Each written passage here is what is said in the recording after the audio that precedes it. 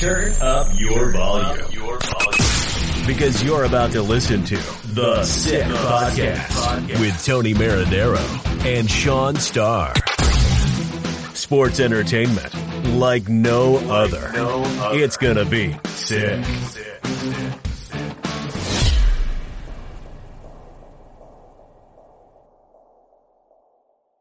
Marinaro, Sean Starr, yet another edition of the Sick Podcast, and you can listen to us on all social media platforms and check out our Instagram handle at the Sick Podcast.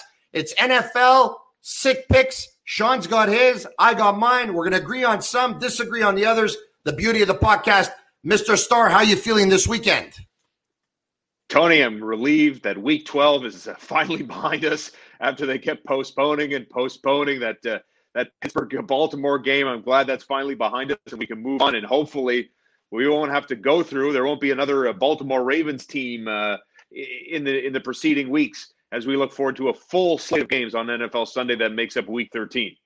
All right, you like some, I like others. Let's start with one that you like. You're targeting the Colts versus the Texans game. What do you like here, Sean? Yeah, I'm looking forward to this game, really. I mean, this in the aftermath of us piggybacking Tennessee Titans over the Indianapolis Colts in Week 12. I'm looking at, again, targeting Indianapolis in this game when they take on Houston. Now, Houston, as you know, Tony, has been dealing with some issues, primarily Will Fuller, who's out with a substance abuse, PEDs, performance-enhancing suspension. So Indianapolis at 7-4 plays at 4-7. Houston, the line in this game is Indianapolis is a 3.5-point favorite with a total set over under 50.5 points. Here's the thing. Brandon Cooks, I think, is going to be the guy that steps up big time for Houston in this ballgame. I think this plays in hand for Deshaun Watson, who likes to play outside. Brandon Cooks, I think, is someone that can thrive on the outside. And we know, watching Phillip Rivers in Indianapolis play through 12 weeks, just how much this guy can carve up pretty much every secondary. They're a hot passing offense. I think this is an opportunity to see Phillip Rivers again distribute the football. I think we see some points in this game. But ultimately, when I look at Indianapolis and Houston, this seems like a high-scoring game. I love the over 50.5.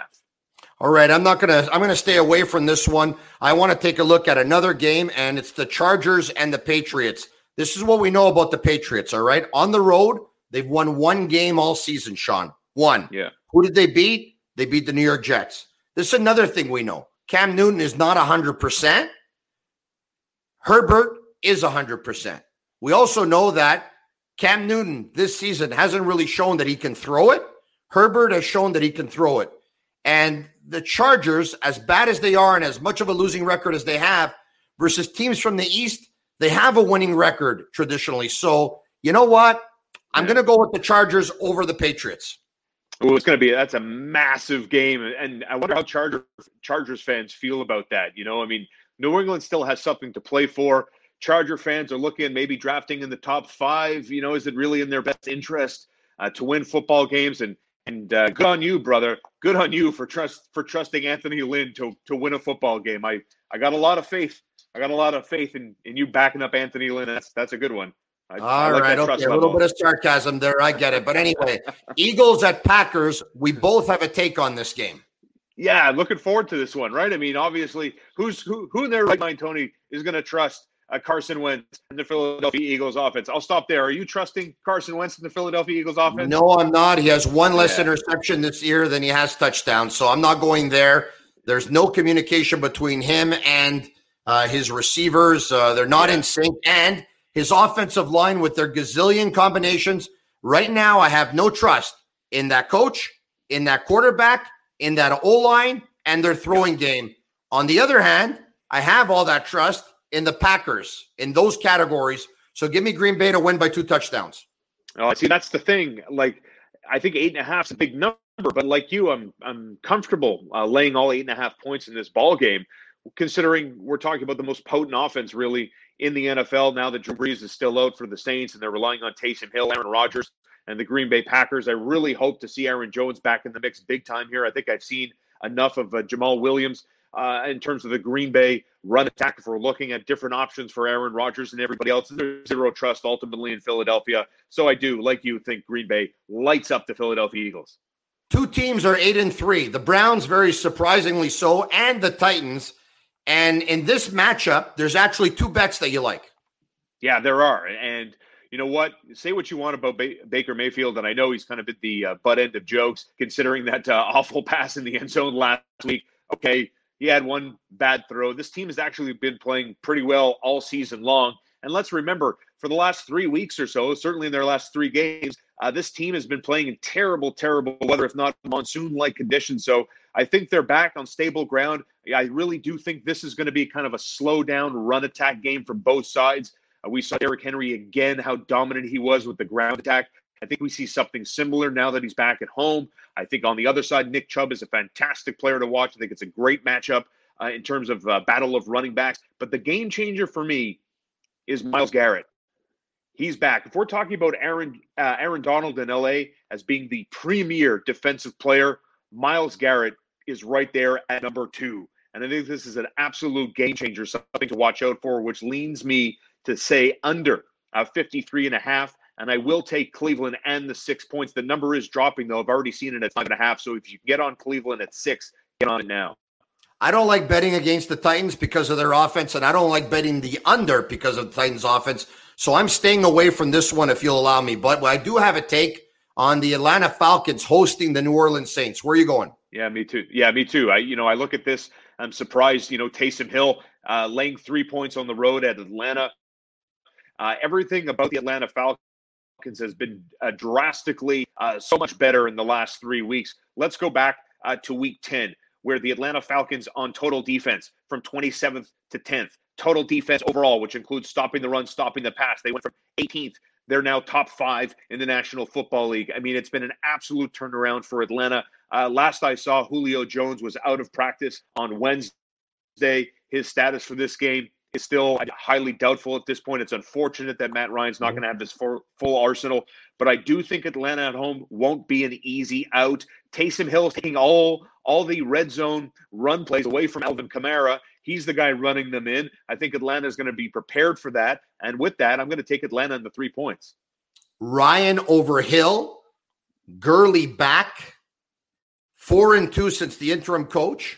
And very important, in some of these rematch games, and they lost to New Orleans and lost big 3 weeks ago, it just seems to me that the rematch seems to go the other way, the way you had the Titans coming back and seeking revenge on the Indianapolis Colts a week ago. I'm going to go with the Falcons, who as home dogs have a record of 10-3. So give me the Falcons. Rams at Arizona. Who do you like? So the Arizona Cardinals have a bunch of injuries, and Kyler Murray is one of them. He's got shoulder injury. He's been limited at practice. He's been hurt for a few weeks. He's obviously playing through pain, a tremendous amount of pain. It's not going to stop him from playing on Sunday. But how effective are they going to be? We saw what happened with Kyler Murray. Maybe there's a bit of a blueprint. He got Belichicked already this season. He already complained about the fact that Bill Belichick's defense, as ironclad as it was in that game when Cam Newton beat him, that he just couldn't get out of the pocket. He couldn't do anything. They were forced to run.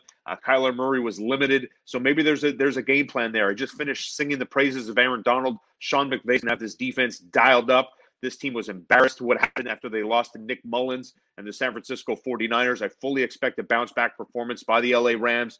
We talk about the injuries on defense, the safeties for the Arizona Cardinals. Rams have to win this ball game, as much Arizona does too. I mean, it's such a crazy division in the NFC West as it is. So I'm going to take the LA Rams on the road as 3-point favorites, and I'm going to lay those 3 with LA winning by more than a field goal. Arizona is very competitive, and they're tough out. I'm not touching this game. What I will touch is Monday Night Football. I'll tell you right now.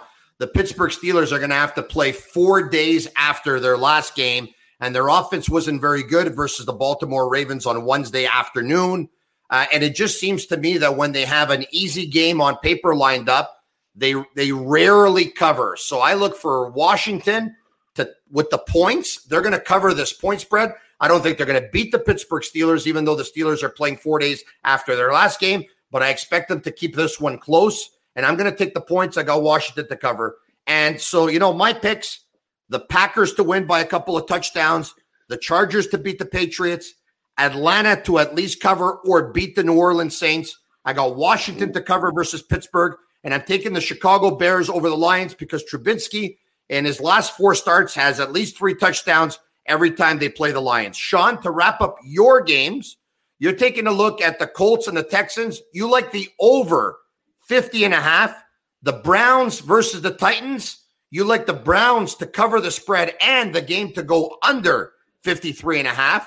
The Eagles at Packers, the 8.5 points, the Packers are favorite, does not scare you off. You think they're going to cover. You two are taking Atlanta at home versus the Saints with the +3. And you got the Rams -3 at Arizona. Yeah, you got it, brother. Can't wait to see how it all unfolds. Hopefully we have another winning and hopefully profitable week for everybody, including ourselves. And it'll be fascinating to see Pittsburgh Steelers bounce back after they were called out by Mike Tomlin. Said they played like a bunch of juvie football level players. I watched that game too, and that was a dreadful performance. Drop balls all over the place. Chase Claypool, normally sure-handed it as he was. I'll be curious to see on the short rest, the bounce back, to see how Pittsburgh responds to be called out by their head coach, even though they are a perfect 11-0. Tony, should be an awesome NFL Week 13. And Sean, should they not respond after playing 4 days after their last game, maybe I will have a new number one team in my power rankings the next time you and I do this.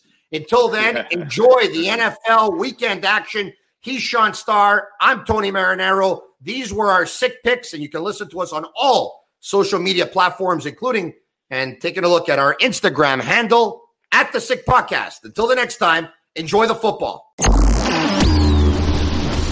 And that's a wrap. Hope you don't miss us too much until next week.